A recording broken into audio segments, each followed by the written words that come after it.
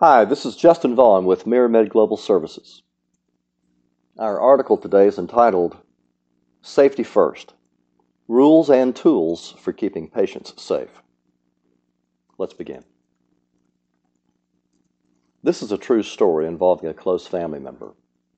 A mom and dad were with their young son just prior to the boy undergoing a procedure at a medical facility. The nurse came in to administer some type of sedation. A few minutes later, a different nurse entered the room, announcing that she needed to administer sedation to the child. That prompted the dad to speak up and point out that another nurse had already administered a sedation drug within the last few minutes. Upon hearing this, the second nurse checked the chart and confirmed with the other nurse that indeed this was the case. So in this instance, it was the intervention of a family member that prevented potential harm to a patient. Circumstances like the above are quite sobering and should never happen, and yet they occur far too often. What if there is no friend or family member to intervene? Hospital patients should be able to rely on the expertise of their nurses and clinical staff as they undergo treatment and recuperation, rather than having to worry if they are putting themselves in harm's way. A 2016 report appearing in Johns Hopkins Medicine found that over 250,000 deaths occur in the United States due to medical error in the hospital setting. When comparing that figure with total U.S. deaths, hospital-based medical errors were found to account for 9.5% of all deaths in this country, ranking third behind heart disease and cancer. It should be noted that at least one study, specifically from Yale University researchers, has disputed these numbers, suggesting the figure is closer to 1% of U.S. deaths being due to medical error. Nevertheless, all agree that the number of preventable deaths in the hospital setting is too high. This section is entitled Investigating Causes. The lead author of Johns Hopkins study, Dr. Martin Makary, indicated that the blame for the high error rates should be placed more on inadequate regulatory systems and facility processes rather than on the individual clinician. Yes, there will always be human error, but such error can be minimized through more effective strategies. For example, many medical mistakes occur through administering incorrect medications or dosages. This often goes back to the hospital pharmacy, where a good portion of the medication preparation is handled by pharmacy techs. One study pointed out that there are insufficient regulations in some states covering the training, practice scope, and supervision requirements relative to pharmacy techs.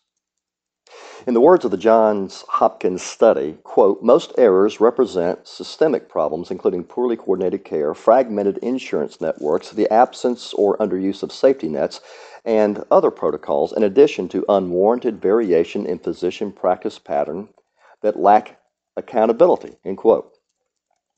So, what can be done to support patient safety and reduce medical errors? This section is entitled Identifying Solutions. Dr. Makary of the Johns Hopkins study suggested that there are things that governmental and healthcare entities can do to improve the safety of patients in the hospital setting. Among these is spending more money on research. We spend hundreds of millions on cancer research and heart disease research. Now it's time to spend larger amounts on this third leading cause of deaths in America, at least in Makary's view. On this topic, he stated, quote, unwarranted variation is endemic in healthcare. Developing consensus protocols that streamline the delivery of medicine and reduce variability can improve quality and lower costs in healthcare. More research on preventing medical errors from occurring is needed to address the problem, end quote. The topic of patient safety is of major concern to the Joint Commission, or JC, as well. The JC has recently released its own Hospital National Patient Safety Goals, or NPSGs, for 2021. These are objectives that hospitals should try to meet in the coming year, and they include the following. Number one, identify patients correctly. Too many times medical errors occur due to wrongly identifying a patient. This NPSG requires using at least two methods to identify the patient, such as their full name and date of birth. 2, improve staff communication. For example, hospitals should find a way to get the right test results to the right individual in a timely manner. 3, use medicines safely. This goal stresses that prior to procedure, medicines should be properly labeled, including medicines in syringes, cups, and basins. This should be done in the area where medicines and supplies are set up.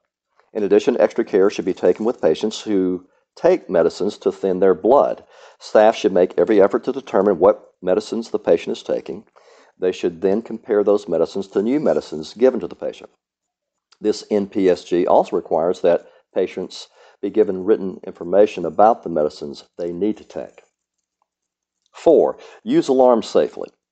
Hospitals should make improvements to ensure that alarms on medical equipment are heard and responded to in a timely fashion. 5, prevent infection.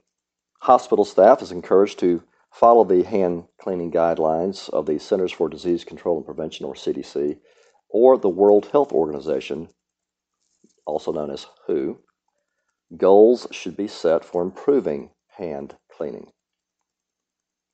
And then 6, prevent mistakes in surgery. Make sure that the correct surgery is done on the correct patient and at the correct place on the patient's body. Appropriate staff should mark the correct place on the patient's body where the surgery is to be performed. Clinicians are urged to, quote, pause before the surgery to make sure that a mistake is not being made, end quote. The full text of the JC's NPSGs, these National Safety Goals, can be found on the Joint Commission's website, jointcommission.org. While these goals are important, some may find them a bit generic.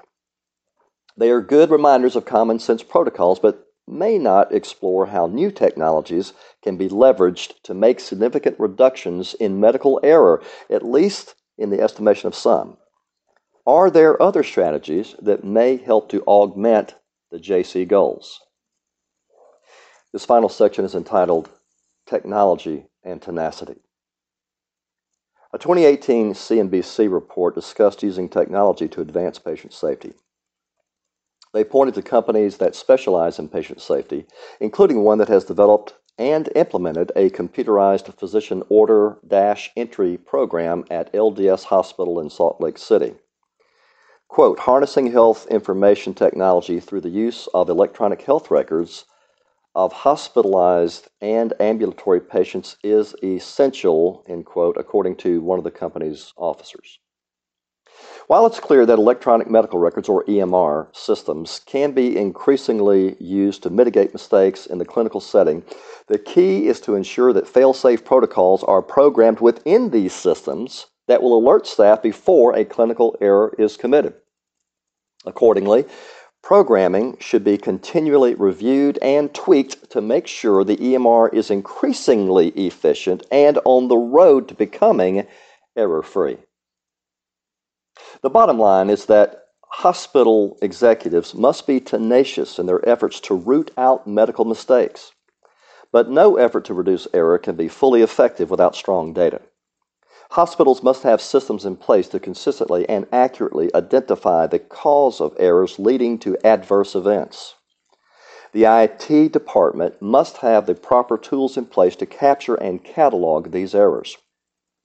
Analytics must be in place to allow decision makers to easily determine where the risk areas are.